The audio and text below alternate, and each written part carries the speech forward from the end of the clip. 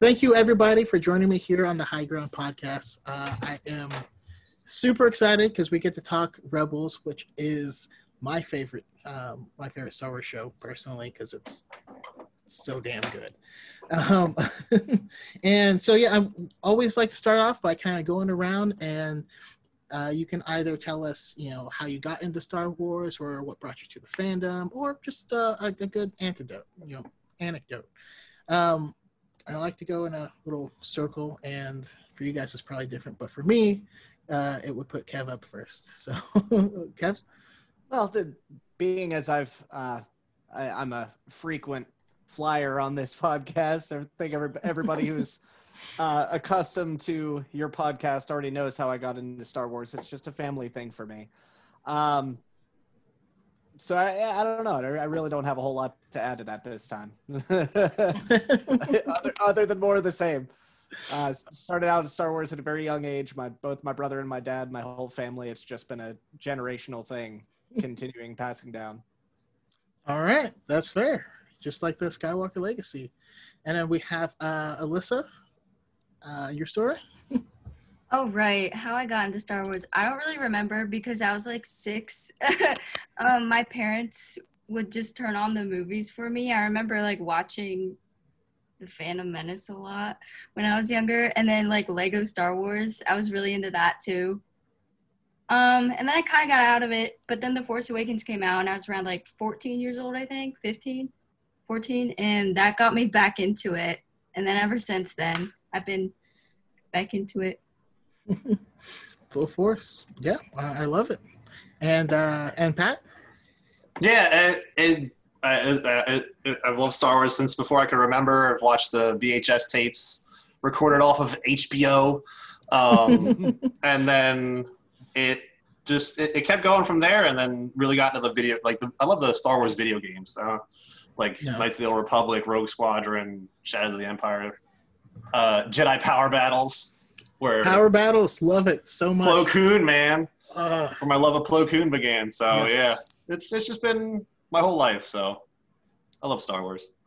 That's awesome. Yeah, I still every now and then revisit Jedi Academy. I think that's my favorite Star Wars game because you just kind of, I don't know, makes you actually feel like a Jedi. They drop you into the map. You have no idea where to go or what to do.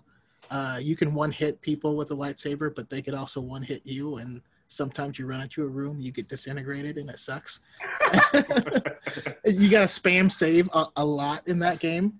But yeah, that's super cool. But yeah, we're going to just jump into to Rebels. Personally, I love it. And just kind of an overview of why do you love Rebels? So start, Alyssa? Me? Oh my gosh. Where do I start? I'll start with saying I was one of those people. I was just one of those people that just heard everybody say that it was so bad. So I never even considered watching it until quarantine because I was watching the Clone Wars and I was like, well, I kind of want to watch Rebels now because why not? I'm so mad at everyone because they lied to me. It's so good. And it makes me mad because people are like, no. And I'm like, yes. It's so good, okay? I think for me personally, I love when movies or TV shows have that found family concept. So the Rebels are a found family. Yeah. That makes my heart happy. And I love the character development with the individual characters. So yeah, that's probably it for me. Nice. All right. And Pat. So Pat came on once before because I asked him to come on last minute, but this is the one I really want him on to because he was yeah. Anyways, go ahead. Go to Pat. Rebels. Yeah. If I remember from a previous podcast, Kevin said he watched them during quarantine. So I'm in the same boat. Quarantine happened. I'm trapped at home with 3 kids. So I was like, all right, let me run through the Clone Wars. And I was like, well, let me try Rebels out, and ended up loving Rebels almost more than the Clone Wars. Yep. They're such a great team. They all are different in their own ways. And then they all have their own interesting character arcs, and it's a fun show to watch. Yeah, it's got its kiddie moments, but the Clone Wars had that too. So it's all shows are like that. Yeah, So, yeah, it's just a fun show to watch, and it was great. And having some of it spoiled by TikToks with like this character's death, and I'm like, Sorry. it still got me when it happened. Sorry Like, about like even knowing that Kanan was gonna die, I was crying before he died because I knew it was coming. Yeah, but it didn't matter. It was a great show. yeah, absolutely. And Kevin? Yeah, so regarding the whole like family concept, I think one of the reasons why I love this show so much is for that reason. It's got that family driven, and I don't know how many of you guys have ever watched the TV show Firefly. Oh yeah. Mm-hmm. But Rebels feels like the Firefly of Star Wars to me. It really does, because you have that one crew, that one unit. You got that one crew, that one unit that you follow through all of their adventures, rather than a whole bunch of different solo missions with, focusing on this person, now focusing on this person. Instead, it's a whole show traveling with one specific unit, group, caravan. And so to me, it does. It feels like it's like the Firefly of Star Wars. And that's, I love Firefly. It's got a very special place in my heart. So taking those two things and putting them into one, I was like, this is my thing. This is my thing. This is it. I'll be in my bunk. That's awesome. Yeah, and I'm kind of in the same boat. I mean, I watched it all live. I didn't get to binge it, like you lucky bastards. Because you guys don't know what it was like to I bet have to wait, and not know what's going to happen. And like, you know what I mean? Like Ahsoka left the Jedi Order, and she was gone, and you were just never going to see her again. And you had to be on board with that. And it was years later that she showed up in Rebels, and you're like, yeah, like, you know what I mean? Like, we didn't get to do that in one sitting. It was tough. I did. Sorry, Brandon. No, it's all good. And we'll start with Pat, but like I want to talk about kind of your thoughts on kind of mix the next two things of like the design and concept, because some people have issues with the art direction on it. We got skinny lightsabers and stuff like that, and it's, like Alyssa said, it did have some initial hate. It's a kid's show and all this. What are your thoughts? Wasn't it some of it was based off of Ralph McQuarrie's like old drawings, wasn't it? Like everybody's like, ew, look at how Vader looks. It's like that's how he was originally designed by the art by Ralph McQuarrie. Like, you're gonna tell Ralph McQuarrie he's wrong? Yeah. I enjoyed the animation style, the smooth. I mean, you can say the Clone Wars was blocky and angular. Yep. Like, I don't know why people complain about it. They just want to find something to complain about. And it was a good concept, seeing the like beginnings of the rebellion, and like Mon Mothma still in the Senate, and seeing young Wedge. I was so happy to see young Wedge. I was like, yeah. But yeah, I enjoyed it. I enjoyed it all the way through. Kiddish moments and serious, like it was good.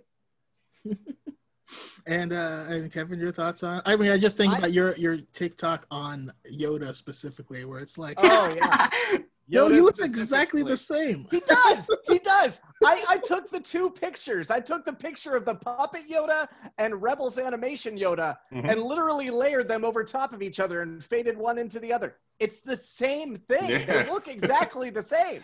Like, everybody's like, oh, he looks like he's on ketamine. Yeah, so he looked like he was in the original trilogy, too. Like, Yoda was never supposed to be cool looking. He was supposed to look like some wrinkly, old, freaky dude. Like, that's the point of Yoda. But anyways, okay, so I digress. But yeah, I thought that at first, I will give it this. At first, the animation style was a little jarring to me, because I literally did go directly out of finishing the Clone Wars right into it. And at first I was like, well, this looks different. But it wasn't like a bad different. It was just I have to get used to this. Yeah. And then once I got used to it, like halfway through the first season, I was like, God, look at it. It's so colorful and pretty. Like, this is great. Why are people complaining about this? And then the same thing with like the skinny lightsabers. I'm like, look at the original trilogy. I have a TikTok on that too. Literally look at the design of the lightsabers in A New Hope. Take some still frames and put them next to still frames in Rebels. It's the exact same. All they were doing was taking it and matching it to the era of time frame when it was supposed to be. Nothing wrong with that at all. And it's a different art style. Like, people have to quit comparing them like it has to be the same all the way across the board. Like, some differences. It's not the same. How do I know if it's good? And well, no, and you know what? And you know what? That extends to Resistance too. Even like, I know that's not what we're talking about right now, but like, I gave Resistance shit at first when I first saw it, and then I watched season 2 and I was like, never mind, this is actually pretty good too. Like, season 2 fixed it, and I think that's one thing that a lot of people need to do when they're watching anything Star Wars related is get through to season 2. Never judge anything by season 1. Never judge anything by season 1. I haven't thought about it just like that, but yeah. You have to wait until season 2, because season 2 of every show seems to be what makes it better. Mm-hmm. Clone Wars included. Season 1 of Clone Wars wasn't amazing. It wasn't bad, but it wasn't amazing either. It was in the second, third, fourth. It was when it started building up and getting better and better.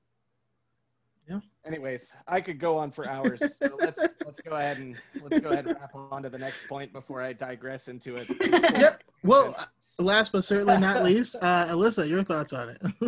I mean, they basically said everything that I was thinking, but like, just in general, I hate when people complain about like the art style of shows, and they're like, I can't watch it because of that. I'm like, are you a weakling? Like, why? Like, are you an artist? Like, you're not gonna watch a show because it looks different from the other show you just watched. Like, wouldn't you want to like know about the story or like the characters? Like, isn't that the whole point? Like,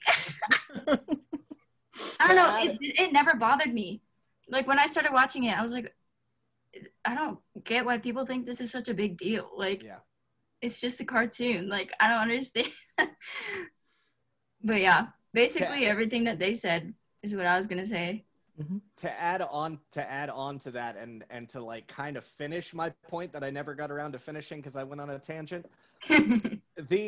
What I tend to say is that criticizing Rebels, specifically like legitimately hating Rebels because of the art style, is akin to hating the prequels because Anakin said, I don't like sand. Like, that's the thing. Like, there's crap dialogue in the prequels, exactly. But that's one element. And if you're hating the entirety of the prequels on that one element, like, people have moved past that. So you got to move past critiquing an entire television show based on not being particularly fond of the art style.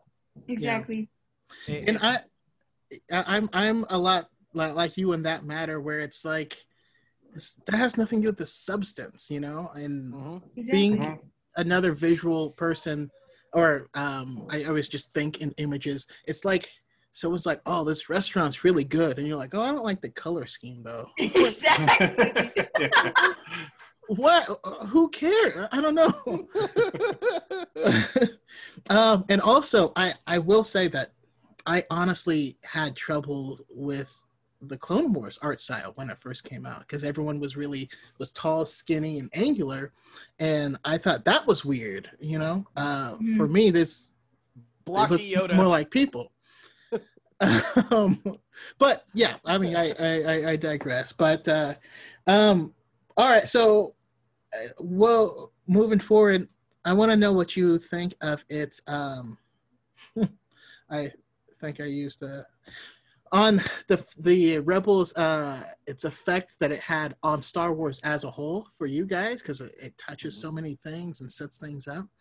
And yeah, let's do its overall effect, and I also want to hear everyone's favorite character.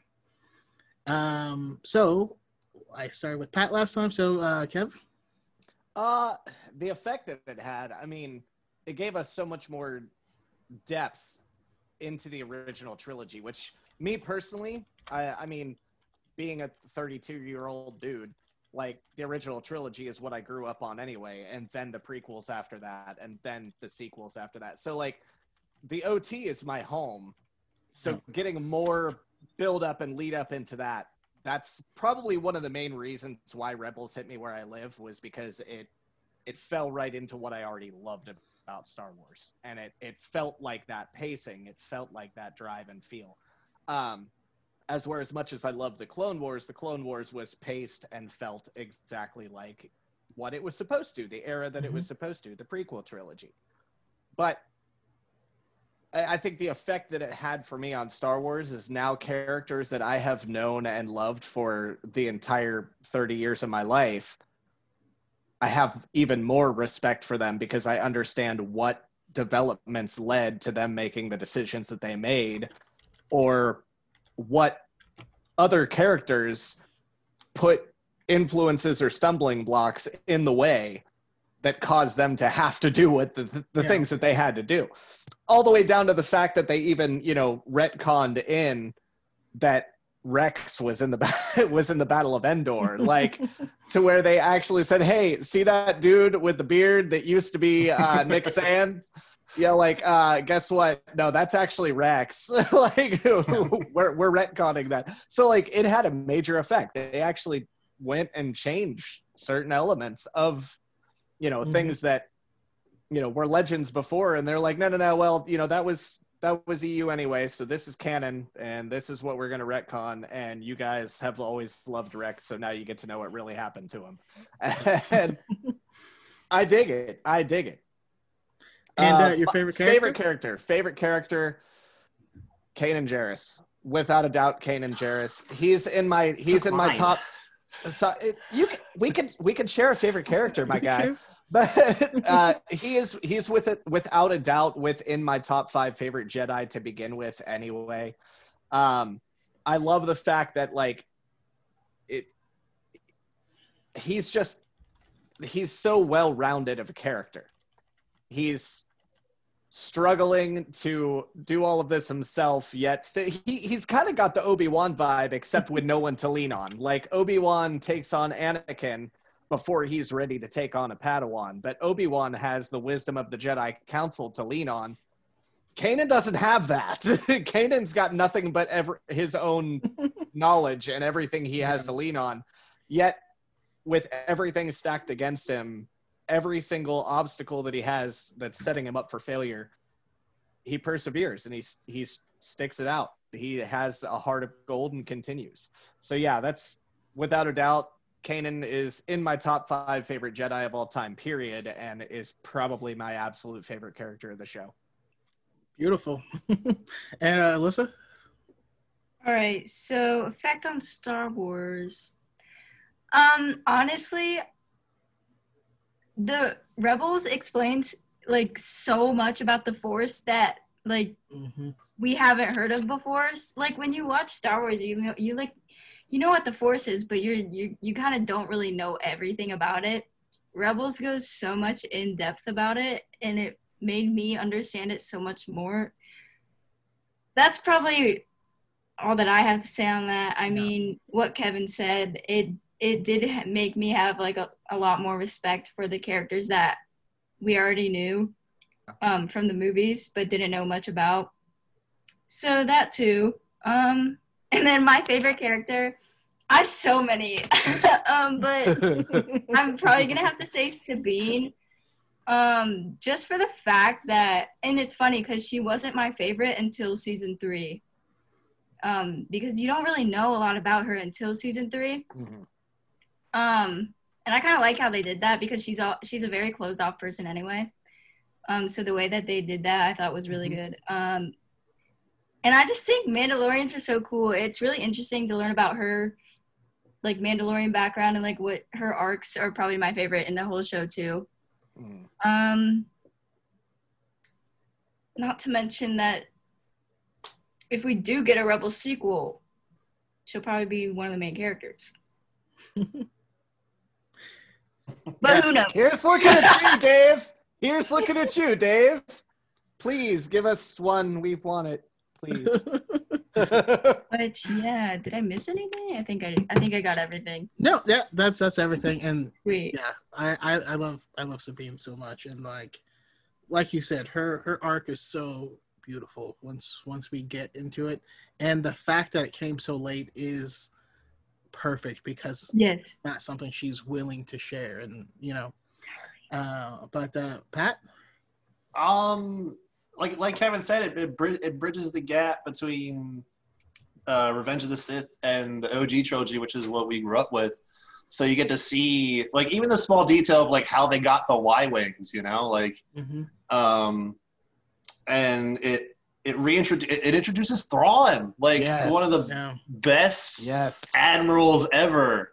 Like I don't know, like it was so rare to have an alien in the Empire. I think that's what it was originally, right? Like he was so great that they had to have him, even though he was an alien. Like they were against having aliens in the Empire, but it's a great gap. It's a great bridge between the prequels and the OG trilogy, and that's why it's awesome. And favorite character, I would say Kanan is like Kevin said, top 5 Jedi, but I'm gonna go with Zeb. I'm gonna go with Zeb, and I'm gonna do kind of a duo, Zeb and Callus. Just their like bromance that they end up having. It's very reminiscent of like Gimli and Legolas from Lord of the Rings. Not to go Lord of the Rings, but God, yes. It's like that. Like even if you read past the Return of the King, Gimli and Legolas, like they go to each other's homes, and when Zeb takes Callus to Lir San, that reminded me of that. I was like, oh, that's so awesome! Like that's such a cool thing to have happen. And, just the evolution of Callus too. Like, fantastic. Because I like Chewie from the OG trilogy, so Zeb is kind of like a talking Chewie almost. He's like just he's got a heart of gold. Well, he doesn't come off like that. His character design is literally off of Ralph McQuarrie's original design for what Chewbacca was supposed to look like. Oh wow! Yeah, that's awesome. So yeah, Zeb. Awesome. Yeah, and if no one did, I was gonna mention Callus because, in my opinion, that's one of the greatest redemption arcs in Star Wars. Easily. Just behind Vader, in my opinion. But it's like you guys said, it did so much for the OG trilogy of setting it up and understanding how these rebels could possibly win. And it's not so much that like the Empire is incompetent, but a small army versus the large army, a lot of the stuff George Lucas based off of like the Viet Cong is the rebels, and they're using these quick hit and run tactics, getting in and getting out and getting their supplies and stuff, and seeing that strategy and how they were able to develop based off of that, to me was just really cool, really, really cool. And my favorite character is right there on Alyssa's shirt. It is Grand Admiral Thrawn. I've always loved Thrawn. If you're ever curious who my favorite character is, it's usually the smartest person on the show. Because I just love him as a character because he is the enemy you don't want to fight because he's A, so far ahead of you, and B, you have no idea what he wants. Like, you know what I mean? Like, Thrawn isn't evil, but he's highly successful at whatever he's trying to do, and you can't trick him or break him down. I love Thrawn, and I highly recommend everyone reads all of the Thrawn books. Yes, that is the Legends Heir to the Empire trilogy, the Thrawn duology, that's Outbound Flight, and then the canon Thrawn trilogy, as well as the new one that just started, Chaos Rising. Awesome. Recommend all of it. And the fact that he's not part directly of the Empire, right? He's an alien that's in the Empire. He's from the Triss Ascendancy. He has his own separate motivations internally. So you really, really don't know. You know, he's doing his charge, but you don't know what's underneath that.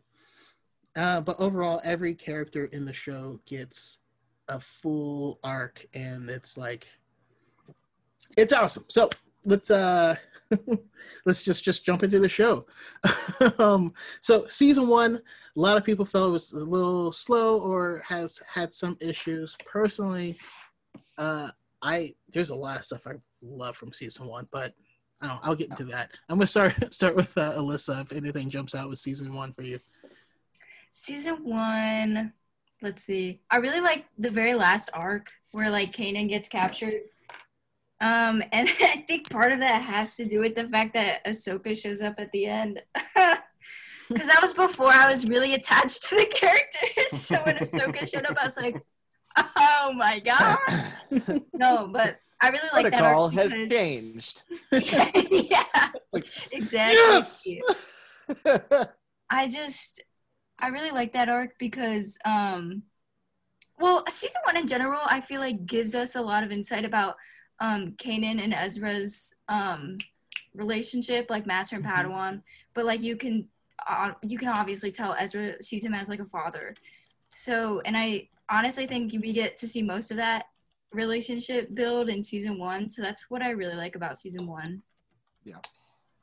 Awesome. And Pat?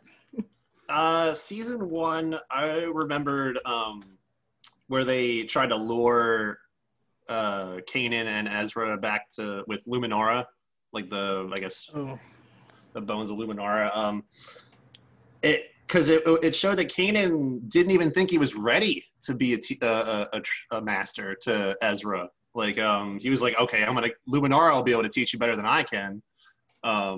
And even throughout the episode, Kanan does this stuff, and Ezra's just like, whoa! Like he's pulling guns from people. He's pulling guards and clotheslining them and doing all this awesome stuff. And at the end, Ezra's like, I don't need greatness. I need you. So he just gives him that confidence that you can be my master. Like it was a great episode. Yeah. Yeah, that was probably my favorite part of season 1. Absolutely. And Kev? I think one of the more memorable things in season 1, it was small, but it seemed like it was like a jab in the heart kind of thing, was in the episode Empire Day, when you found out that Ezra was born on Empire Day. Like, that's his birthday, and every year he has to see the reign of the Empire as a remembrance on his birthday. Like, who's cutting onions in here, man? That hurts. Like, he lost everything because of the Empire, yet his birthday is the day that he has to watch Empire Day be celebrated. Like, poor kid. I understand why he's a whiny little brat, man. I would have been pissed off too. I would have been pissed off at the world too. Right. Yeah. I just love, because he gives me, like, I don't know if it's his backstory or the hair, but he gives me so much Aladdin vibes. Like, yes. Riff Raff, street. Literally. Yeah, the first episode is him like, gotta keep one jump ahead. It literally was. It literally was. It probably syncs up that song with that part. That's a great idea, and I'm stealing it. There you go. Just tag me in it. But the thing that really pops out to me is the very first episode, because I mean, some people had trouble getting in. I was hooked from the end of the first episode when Kanan is like, "Hey kid, everyone's gonna know my secret after this." And you're like, and he gets up and walks out, and like, he is the first person we see. He's just casually dodging like bolts as he puts his lightsaber together, and you're like, "Oh man, like, okay, we gonna do this." And then also the Grand Inquisitor is such a cool character, and it was so menacing. You know, we only got him in season 1, but the way he ended as well. So, I mean, as we all know, season starters and enders are super strong in this show all the way around. But like the end of the season, watching when Kanan picks up both lightsabers and he's like using the gun thing, and Ezra's like, I didn't even think about doing that. And he defeats the Grand Inquisitor, and the Inquisitor's hanging there. And he could surely pull himself up, but he's like, nah, dog. Some things are worse than death. And drops, and you're like, oh, he's talking about Vader, isn't he? Like, yeah. It's I don't know, season 1 was strong in my opinion. There was a lot of setup, which some people don't like, but all of the setup paid off eventually, which brings us right into season 2, starting with Pat. If what jumps out at you with season 2? What is it? In the end, Twilight of the Apprentice. The reintroduction of Maul, who is now like top Sith. If I had to put a list together, just because of the development he got from the Clone Wars and Rebels. You got it was such a great reintroduction because he like single-handedly just dismantled 3 Inquisitors. Like, oh, I think he even says like, oh, this will be fun, and he just like that's it, and then they just have to like helicopter fly away. But yeah, it was, and then Ezra slightly, Maul tries to make him his apprentice, and like I love that he keeps calling him apprentice throughout the whole show too, instead of just by his name. Like, I think one of the funniest parts is that he calls him my apprentice, and then eventually he concedes and looks at Kanan and says, "Our apprentice." Yeah. Yes. Like, okay, at least he's meeting you halfway here, Kanan. It's character development. Yeah. But I'd say that because you got the Ahsoka Vader fight. It was a great 2 episodes. Probably the best 2 episodes of maybe the show. I don't know. Yeah. Oh God. Yeah, I could write a dissertation on Twilight the Apprentice. Like, you can call me Old Master. Like, whew, give me chills. You can call me Jabba. But yeah, Kev, your thoughts on it? You know what? Season 2. I'm looking here at the outline that you sent earlier that shows and this outline shows episodes you can skip. And I'm seeing here that it says the Lost Commanders and Relics of the Old Republic are skippable. And I'm like, no, they are not. Those are not skippable episodes. I did not make this list. I know nice little disclaimer, but no, I figured you didn't make the list. I figured you just sent it out. But yeah, I'm sitting there, I'm like, how are those skippable episodes? I watched those episodes directly after I watched the season 7 finale of Clone Wars because I was like, I need to go and see some of the clones that survived go be happy fishing right now because I need to feel a little bit better and feel something. Like, and then just the whole entirety of towards the end of that season and everything else when you actually see them getting back into battle again, and just the show as a whole showing them getting back into the fight of their own choice. Even the line like, it was worth it because we got to choose. I'm like, oh my God, that hurts my heart. Yes. It's so beautiful because like it hurts in a good way. Like, you went out of your own volition. Like, this was what you were bred to do, but you made the choice to do it. Like, it gave me Eric Killmonger vibes, Yes. Oh my gosh. Alyssa? I'm looking at the episode list right now. I was also going to say Twilight of the Apprentice because I feel like everybody, it's you one of just the best know. episodes, bar none, period. They're just like the best, one of the best. But I also like the first 2 episodes of season 2 because that's when you see Ahsoka realizing that.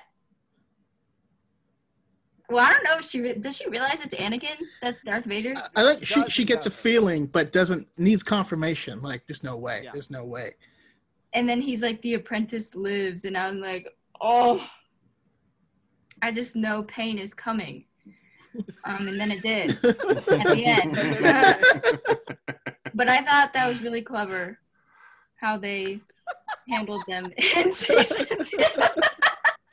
2. So that's just the best way I've ever heard that said. And then it did. Yep. I mean, yeah.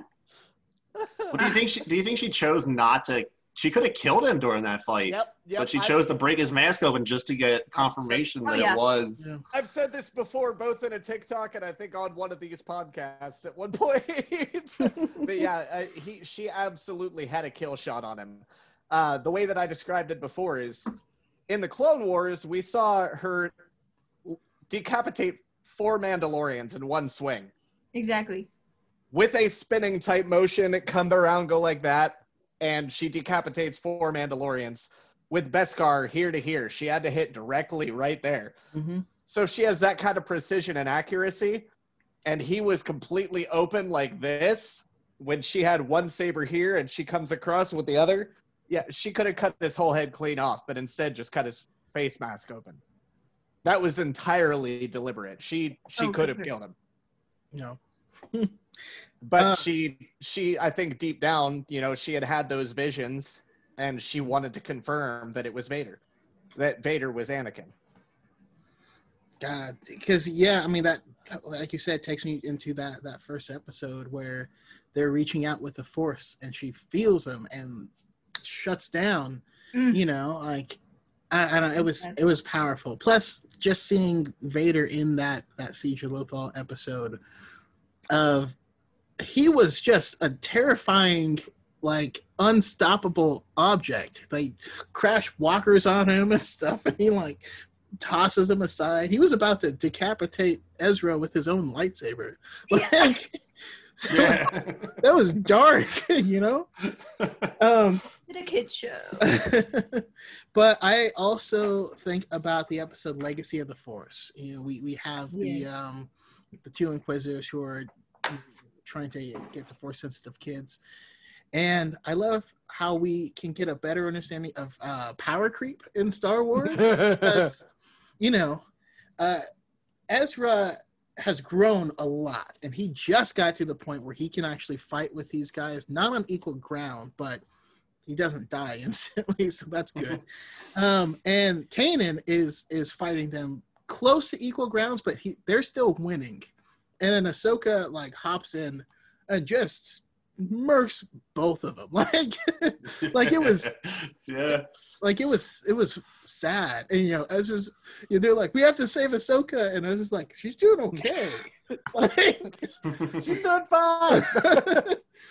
And of course, she throws him down, holds the lightsaber, and is like, "You are beaten." And you're like, "Oh, okay, that's a thing." Anakin must have said that to her as a kid. And of course, like you said, Twilight of the Apprentice is one of the best Star Wars things of all of Star Wars, in my opinion. And also, I was going to make a new animated best entrances video, but Vader's entrance in that, standing on top of his TIE fighter, slowly being lowered down. Yes. It's so boss. Yes, it is. I love that scene so much because you're like, oh no, it does get worse. Okay. He's so dramatic. Anakin being dramatic? Nah. Never heard of it. Never. All right, so we'll jump into season 3. Let's keep it going with what jumps out. Started with Alyssa last time, so Pat, why don't you get us started? I'm gonna go with that's when Kanan's getting trained by the Bendo, right? The beginning of the season. It was so great because it unlocked. I feel like it unlocked Kanan's potential with the Force. Like he told him how to see without his eyes, which means he had to use the Force better than most Force users. And he made him realize so much about himself. It was a great couple episodes watching him getting trained. So yeah, I just think, I mean, you can do the obvious, the twin sons with Maul and Kenobi, but I went with the beginning just because it was great to see Kanan get that teaching that he needed. Yeah, absolutely. Yeah, and Kev? Trials of the Darksaber. Trials of the Darksaber. Easily. You took mine. Sorry. Sorry. I kind of had a feeling you were going to, and I was hoping he was going to call me first, but Trials of the Darksaber is easily one of my most favorite arcs, probably in the entirety of the whole show. To be honest, I think it's an underrated arc. Just seeing not just an underrated arc for Sabine, but an underrated arc for Kanan, because watching how Kanan is able to bring that out of her with his own maturity is brilliant. Like, he pushes her to her limit and then knows when to back off and when to be calm and basically just embrace her and say, look, this is who you are. It was beautiful. Like, just the whole push and pull of how, you know, you need that firmness, but you also need compassion, but you need to be firm, but you need compassion. Like, it was a perfect dynamic of how to mentor. And I was like, that whole arc was just gorgeous. It was fantastic. And seeing Sabine's pain, oof. Ooh. Ouch. I definitely, that episode still makes me cry. Same. Not quite so much as Jedi Knight, but it does still make me cry. Yeah, and I love that episode. Element 7's bringing it out how Hera has to actually step in and kind of teach Kanan how to teach. Like, she said, "I'm mom. Listen to me." He's like, but the only tool I have is the stick. Like, no, there's carrots, there's sticks. Like, you can you can vary this, like, definitely. But yeah, and Alyssa, your thoughts on it? All right. So, well, season 3 in general is probably, I always go back and forth between season 3 and season 4, which one is my favorite, because they're both so good. Mm-hmm. And I think the reason why is because doesn't Thrawn get introduced in season 3? Yes. Yes. And Thrawn is my favorite villain. But for favorite episode or arc, I definitely have to go with Trials of the Darksaber. I honestly think it's the one episode that got me to love Rebels as much as I do now. Not even Twilight of the Apprentice. But this one, I don't know what it was. It's just the breakdown that Sabine has when she's training made me bawl my eyes out. Not even just because I was sad, just because it had so much emotional impact that you would have never expected to get from Sabine at all. It's relatable. That's for sure. It's something you can feel it as. Yes. The way that they wrote that particular scene, it throws you into it so hard that you're like, oh my God, I've been there. Oh my God, I've been there. Like, it's crazy. It's good writing. It's good writing. It is damn good writing. Yes, it's so good. And I love the fact that, I mean, obviously when Kanan trains Ezra, he's using the light side, but when he's training Sabine, he kind of like touches on like the dark side. He kind of gets her to get angry about it because like that's who she is. Oh, it's just so clever. I just love it so much. Yeah, it's tough because it's tough to talk about like a show like this that has so much content in such a short period of time. Like, my mind just went actually back to season 2 because I didn't mention the honorable ones where we actually get to see Zeb and Callus like spend some quality time in the snow and like, you know, Zeb gets rescued, and then when Callus gets rescued, the only person that does anything is Agent Constantine, who's like, hello, and he's like, hi, and walks away. So I really quick wanted to bring that up because in season 3, we find out that there's a new fulcrum. And as it starts, we don't know who that is. And so having that all come together, and especially with how much I love Thrawn. How Thrawn has pretty much already figured it out. He already knows who it is. He's like, all right, well, I'm not going to out him. Yeah, you're going to use this image. And we get that a lot in the 0 Hour episode of them actually coming in and like start kicking ass on their base. But season 3 is consistently great. Like it's there's almost, I don't know, there's very few, if any, lulls in my opinion, besides maybe, well, I don't know. Because we get introduced to the Imperial Super Commandos, and like, I love that episode. Yeah, it's hard.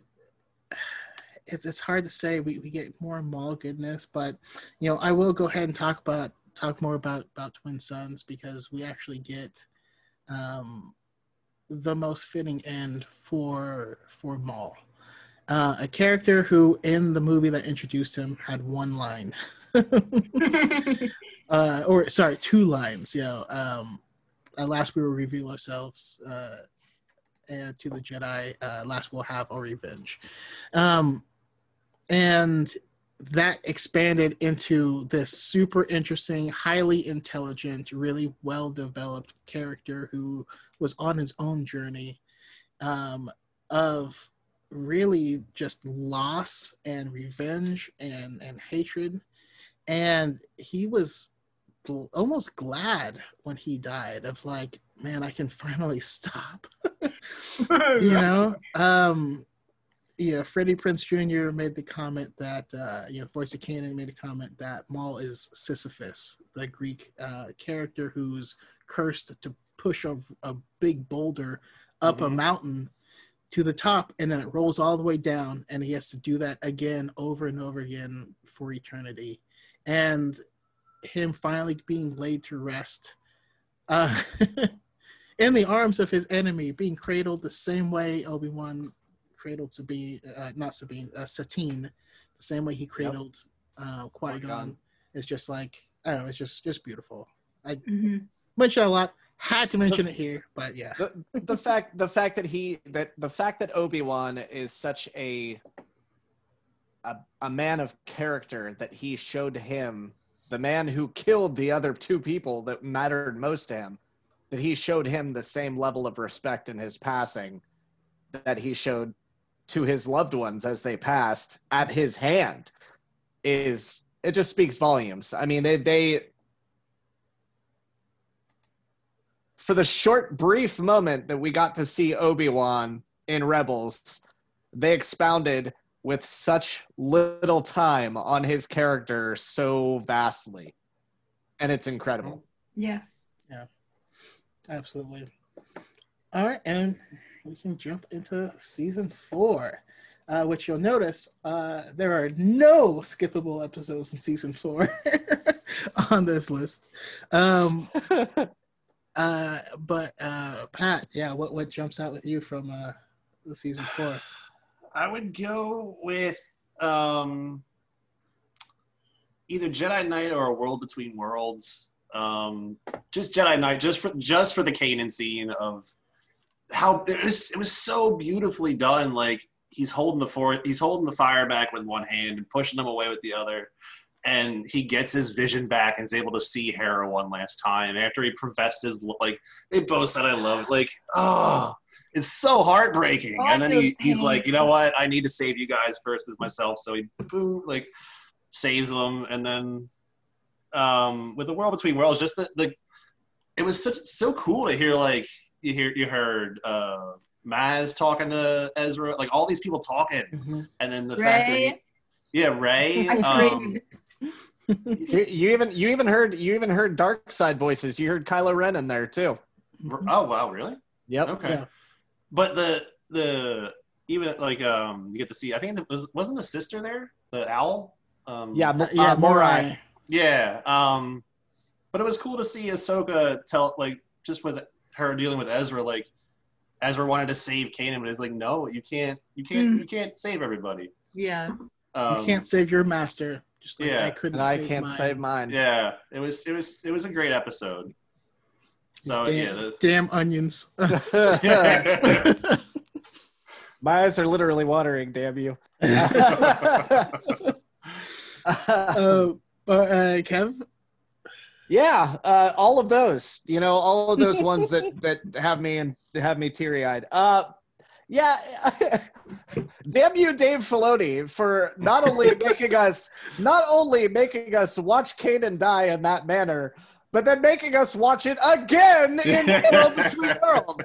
Like, hey, this I feel like Dave just laughs at us. Like, he just looks at you. It's like Dave is just like, he's so good to us. He's so good to us, but at the same time, he's just like, hey, I hurt you with this.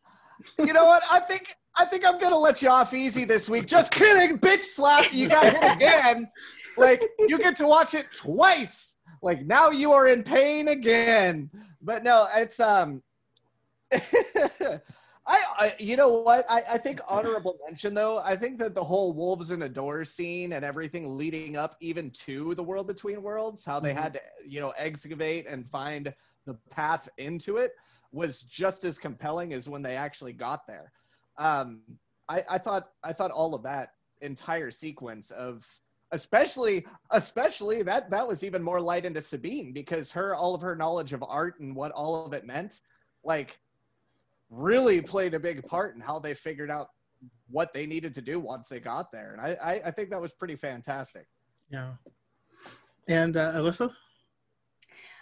Season 4 is so good. I always have a hard time like choosing, because I love the very last episode so much. But I also love the first 2 episodes, Heroes of Mandalore arc, because it explains, because, okay, I watched Rebels after I saw Mandalorian, so I saw that Moff Gideon had the Darksaber, and I was like, oh, interesting. And then I watched Rebels, and then I realized Sabine gave it to Bo-Katan, and I was like, wait.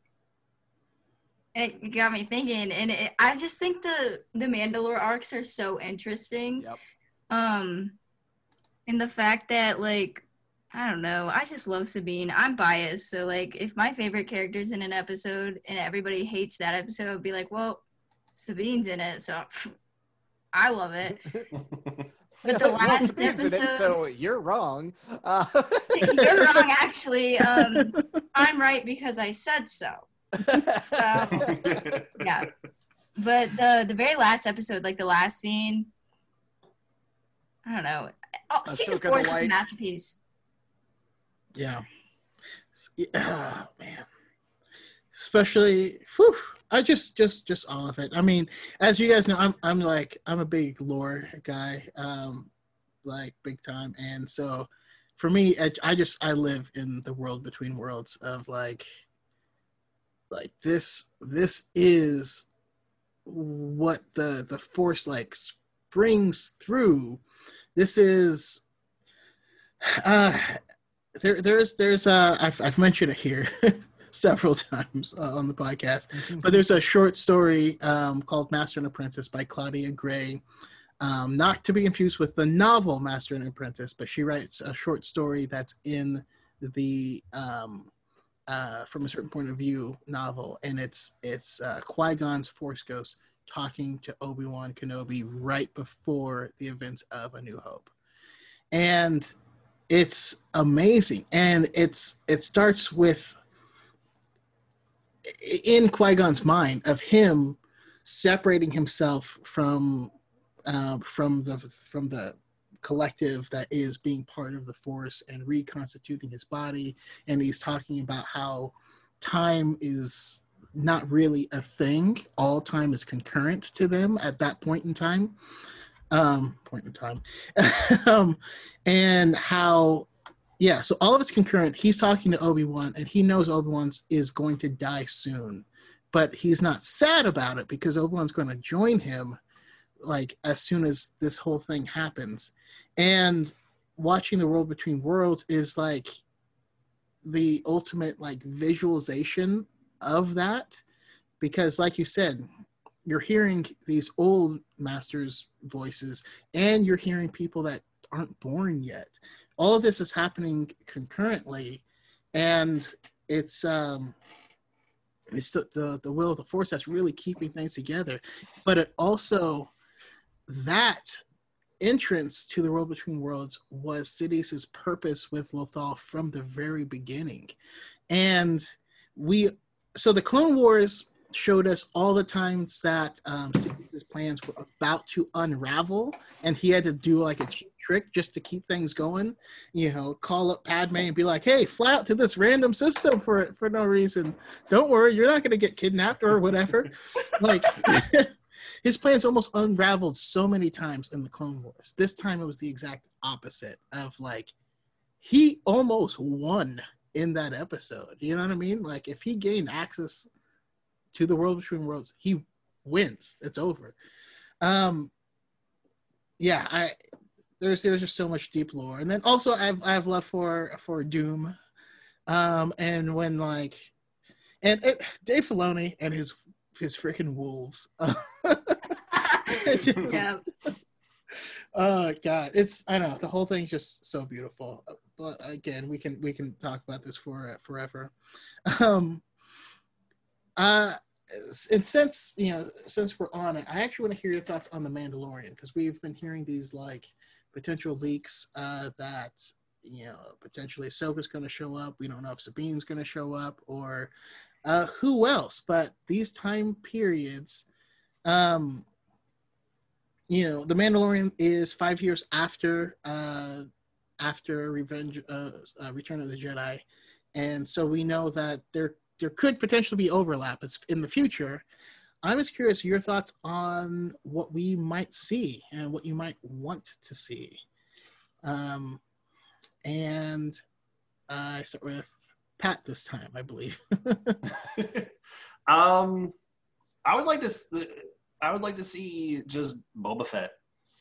Just as whether he doesn't need to have armor on or anything. He could be Boba Fett without the armor. I know it's apparently was seen to be damaged somewhere, like a rope, like because he was in the stomach or whatever. But just to have Boba Fett again, and to find because we didn't get him we didn't get enough of him in the OG trilogy, so I wanted more of him, and just looking forward to finally getting that Boba Fett that everybody that people are like, he's only in the movie for a little bit. Why do you guys love him so much? Because he's Boba Fett. That's why. He has the Mandalorian armor. He's got the rocket on his back. I want more of him. So I'm hoping that we get more of him, whether it's with the suit on or without the suit. Yeah. Believe it or not, we love him because of the holiday special. That's where he was introduced, and he was pretty cool. Kev? I will say this. I agree with you wholeheartedly on the Boba Fett front. I am in the camp of people who think that Boba Fett is overrated. Now, but hear me out. The thing is, I don't want him to be. I think that with what we have currently, it's like, I think that he's currently only overrated because we haven't actually got a chance to really see what he can do, because they didn't use him enough. And I think that if they use him more and actually show off his potential better, we got a good glimpse of it in the Clone Wars. Mm-hmm. Mm-hmm. Until they canceled the episodes where he killed Cad Bane. So I mean, that kind of sucks a little, but at least we have some knowledge of the fact that he's the one that offed him. But anyways, I digress. I agree with you though. I think that we need more, so that way people don't have to feel that way anymore. People can look at it and be like, yes, this guy is fantastic, and we have reasons to say that he is fantastic, because he shouldn't be overrated. He shouldn't be. I think that he's been underutilized because he's got so much cool potential. Like, he gave Vader sass. He talked back to Vader. Like, he talked back. He talked back to Vader and lived. Yeah, like, it doesn't happen every day. And then, as far as we know, got killed by a blind man with a stick. Have you seen Chair anyway? I'm just saying. Okay, yeah, wait. Not that blind man with a stick, though. I'm just saying, blind men with I know. sticks are forced to Blind be men with reckoned sticks are definitely, yeah, when they're not Han Solo. But yeah, as far as my theories for The Mandalorian, I have a small theory on how Ahsoka comes into play, and I've made a TikTok on this before on how I think it works out. I think that see, I know that they cast Bo-Katan to be on the show, but that doesn't necessarily mean it's not going to be a flashback. So either she's dead and it's a flashback, or she's alive and has been dramatically defeated to have the Darksaber taken off of her. So one way or another, I think that Ahsoka is coming back into the picture to try and help restore Mandalore again, like she did in season 7. I think that it just makes sense because they just made that connection so strong in season 7 between Bo-Katan and Ahsoka. Why would they not bring that old friends back into play in Mandalorian to bring Ahsoka back to the fray? Yeah. It makes sense. It makes sense. Now, you see the Darksaber, you see this all coming into play. That makes the most sense to bring Ahsoka back into the story. I think that seems like the most likely connection of plot points to me as to where they would be taking the story, as to why she would actually want to be involved. I mean, you're making sense, man. Yeah, you are. Alyssa, what would you like to see? I mean, obviously, I want to see Ahsoka because she's my favorite. Dang, what Kevin just said, I hadn't even thought about that. And now I'm like, wait, oh my gosh. Yeah, I do want to see how Moff Gideon got the Darksaber because I feel like that's one of the big questions that everybody's asking. And then hopefully now that we know Bo-Katan and Ahsoka will most likely show up, we'll get that information. I've also heard rumors that Sabine, like recently, people were saying that Sabine was rumored to show up, but I have no idea if that's reliable or... It would make sense because at the time when Rebels ends, Ahsoka and Sabine are together. So, like, yeah, if Ahsoka shows up in Mandalorian, then shouldn't Sabine? But I have no idea. We don't even know when the trailer's coming out. Like, we don't know anything. But yes, I do want to see that. And then I also want to see, I think it'd be so cute if, like, the child, Baby Yoda, had, like, this connection with Ahsoka. Like, if Din, like, found Ahsoka and is, like, gonna, like, kill her, but then the baby's like, no, dude. She has it. She has the thing. And he's like, wait. She has the thing. You know? So, yeah. No, There's probably more I'm missing. I just can't The think way of you just described that. She has the thing. I could definitely see a situation where something's wrong with the child. Maybe the child's sick or something like that. Has no idea who to talk to. Like, I don't even know what this is species-wise. And then Ahsoka's like, oh, yeah, this is what's wrong with him. How do you know? Well, he told me through the Force. He told me. Here's what I want to see. This is a straight up. This is a long shot. But for one, I am excited to see Bo-Katan, especially because her voice actress is the perfect age and everything. Like, Katie Sackhoff has been the voice forever, and she looks the part. Like, yeah. She's always looked the part. Yeah. Like, it would just be perfect. But here's the thing. What I want, and it's because I also love Marvel, so stick with me. If Rosario Dawson is being Ahsoka Tano, I do want Sabine there, and I want her played and I know she was already in Star Wars, but very, very briefly, you couldn't see her, but Jessica Henwick. Yep. Um, I'm looking her up. Jessica Henwick was very good. briefly in there as Paige's as Paige, what's her face's sister that died, right? But she played Colleen Wing in Iron Fist. And she's a great martial artist. Like, she has the physicality, like she could do it for sure. All right. And then her sword play is incredible. Like in Iron Fist, when she does everything she does with swords. So the last thing that I want to tie it all together is them to come in, and I've been trying to, because for some reason I can't remember the name of the character, Sana Staros. I want Sana Staros to also be in it, and I want her played by Simone Messick, who plays Misty Knight in Luke Cage. So we have a reunion of the Daughters of the Dragon in Star Wars. And it would just be everything to me. And when worlds collide. Yeah, and but overall though, I actually do get a little worried, right? Because I think The Mandalorian is successful because it touches on all the things that we love. Mm-hmm. It plays in the same sandbox, but it doesn't touch any of the same toys, right? Yeah. And once we get into this whole game of cameos, I think it can detract from. Yeah. I don't want it to pull away from it. So as long as but in Filoni we trust. Yes, that's exactly what I was about to say. I was about to say, you know what, I have the same worry, but Dave Filoni knows what he's doing. Filoni is involved, and Favreau knows what he's doing too. I mean, so it's I trust those guys. I think they got a good enough head on their shoulders.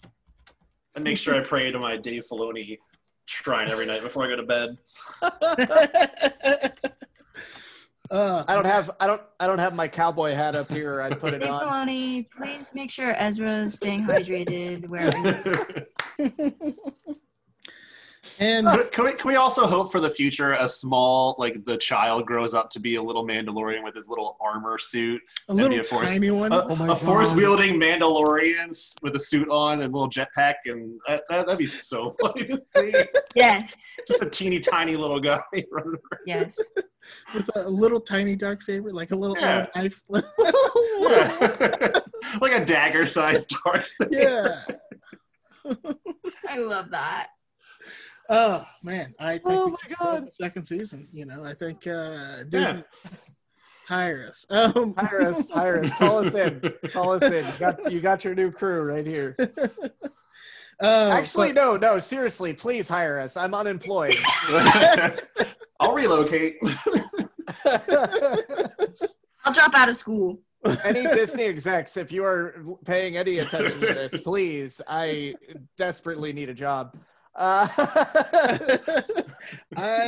feel that struggle, but okay. So that's our thoughts for the Mandalorian.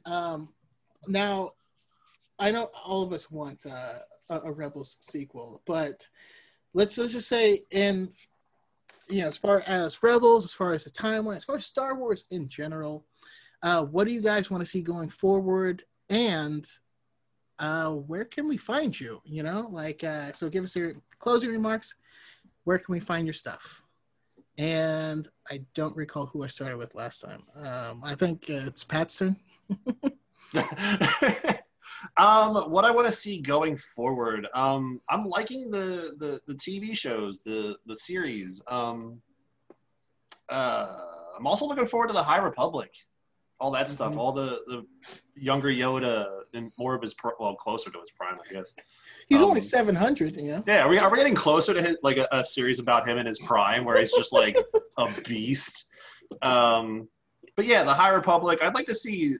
I mean, I don't think they could ever do a rated R Vader movie or a rated R Darth Bane like movie or trilogy or something. I don't know. But either the High Republic and more TV series. I'm enjoying them right now. Absolutely. And Kev? Oh, sorry, real quick. Yes. Pat, where can we find you? All the links are in my bio. Just search Slapnut84. I'm on everything. Yeah, that's it. Awesome. And Kev? The things that I'm looking forward to, honestly, I like where they've been going with video games, to be honest. Like Jedi Fallen Order had I like the fact Squadrons is going to be cool. Squadrons is I'm not much of a dogfight gamer, but I want to play it for the story, to be honest. But this is the thing. I like the fact that they're introducing games that are telling canon lore stories. Like Fallen Order adding a whole new backstory that tied directly in. Wasn't essential, wasn't 100% necessary, but was more good lore, and I liked it. You know, and it was fun to play. The game mechanics were cool. It was a good experience and a great story. And I think that they've been managing that kind of thing pretty well. Like, I think that some of the new stuff they're coming out with is really, really beautifully done. And so I'm excited about that. And I also am excited about High Republic. I'm not much of a reader, but I am excited to see what other kind of media they come out with through the High Republic era. Yeah. I am on TikTok and Instagram at _dude_named_Kev. Dude named Kev. And currently I'm taking a bit of a posting hiatus. I don't know how much longer I'm going to take it, but I've been feeling a little discouraged on the good old TikTok lately, so I'm like not in the mood to post much. I don't feel like having the obligation, so. But I'm still there, and I will be returning to posting eventually.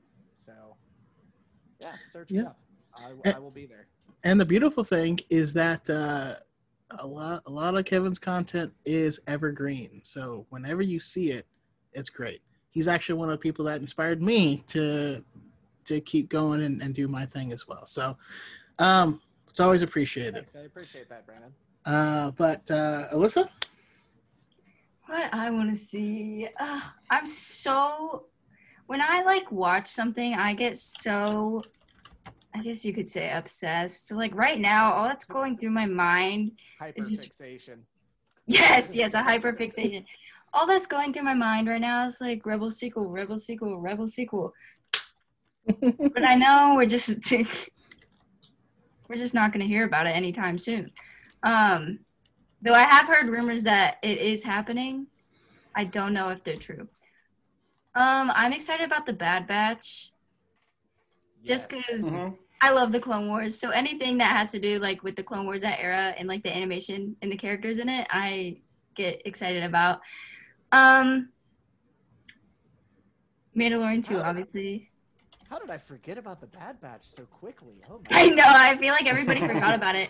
I forgot about it, and that makes me sad because I'm like, man, it's another great in-betweener piece. Like, I feel like Bad Batch is going to be the missing piece of the puzzle in between Clone Wars and Rebels. Yes, It's supposed to be taking place post Order 66, but pre-Rebels, so you're going to get a little bit of that gap bridge there too. Yeah, so I'm excited for that. And then just Dave Filoni. Please stop messing with me. I just want one thing. Playing games with my heart. Exactly. My heart. I'm just saying, there's so many things you could do with a Rebel sequel. Yes. So many. Oh man, Dave Filoni, he knows it too. And You know what? This is the thing too. I honestly think that a good enough Rebels sequel could really help quell a lot of people's problems with the sequels. Yes. Because you could use a Rebels sequel to help pave the way to leading up to all the events of the sequels, to where people would actually feel more connected. So they would understand that there was something that happened that caused this to be a connected universe. This isn't a disconnected or disjointed event. These are years in the making. These are things that slowly collaborated to happen. You could put all of these events into place in there. You could throw in the events of, actually, speaking of that, and I'm sorry that we're getting on another tangent, but somebody threw a really cool theory at me. They said, do you think that potentially one of the reasons why they have, why the Empire or the remnants of the Empire are trying to hunt down Baby Yoda is because they are trying to figure out how to clone a Force sensitive, because Palpatine has already cloned himself, but it's unsuccessful. It's been unsuccessful, and they can't figure out how to get a successful clone. Mm-hmm. So they're trying to hunt down this Force-sensitive child in order to build him the clone that he needs to rebuild the Empire.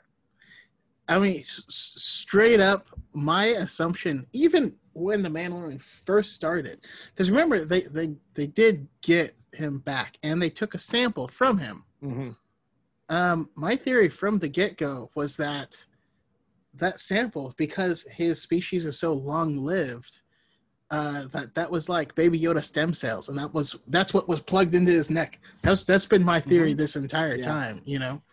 But I don't know. Who knows? Who knows? But you know, the guy that the Herner Warthog had like the cloning symbol, you know, around his neck. So I don't know. We'll see. We'll see what happens. For me, personally, like there's so much other. I mean, you guys hit a bunch of nails on the head, especially with we have Squadrons coming out. That's a really interesting time period.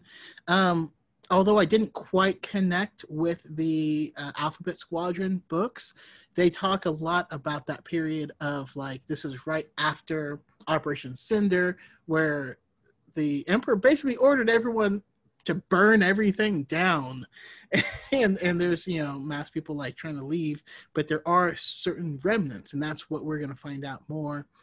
And it's going to be Hera and her squad versus Grand Admiral Ray Sloan and hers. That's super awesome.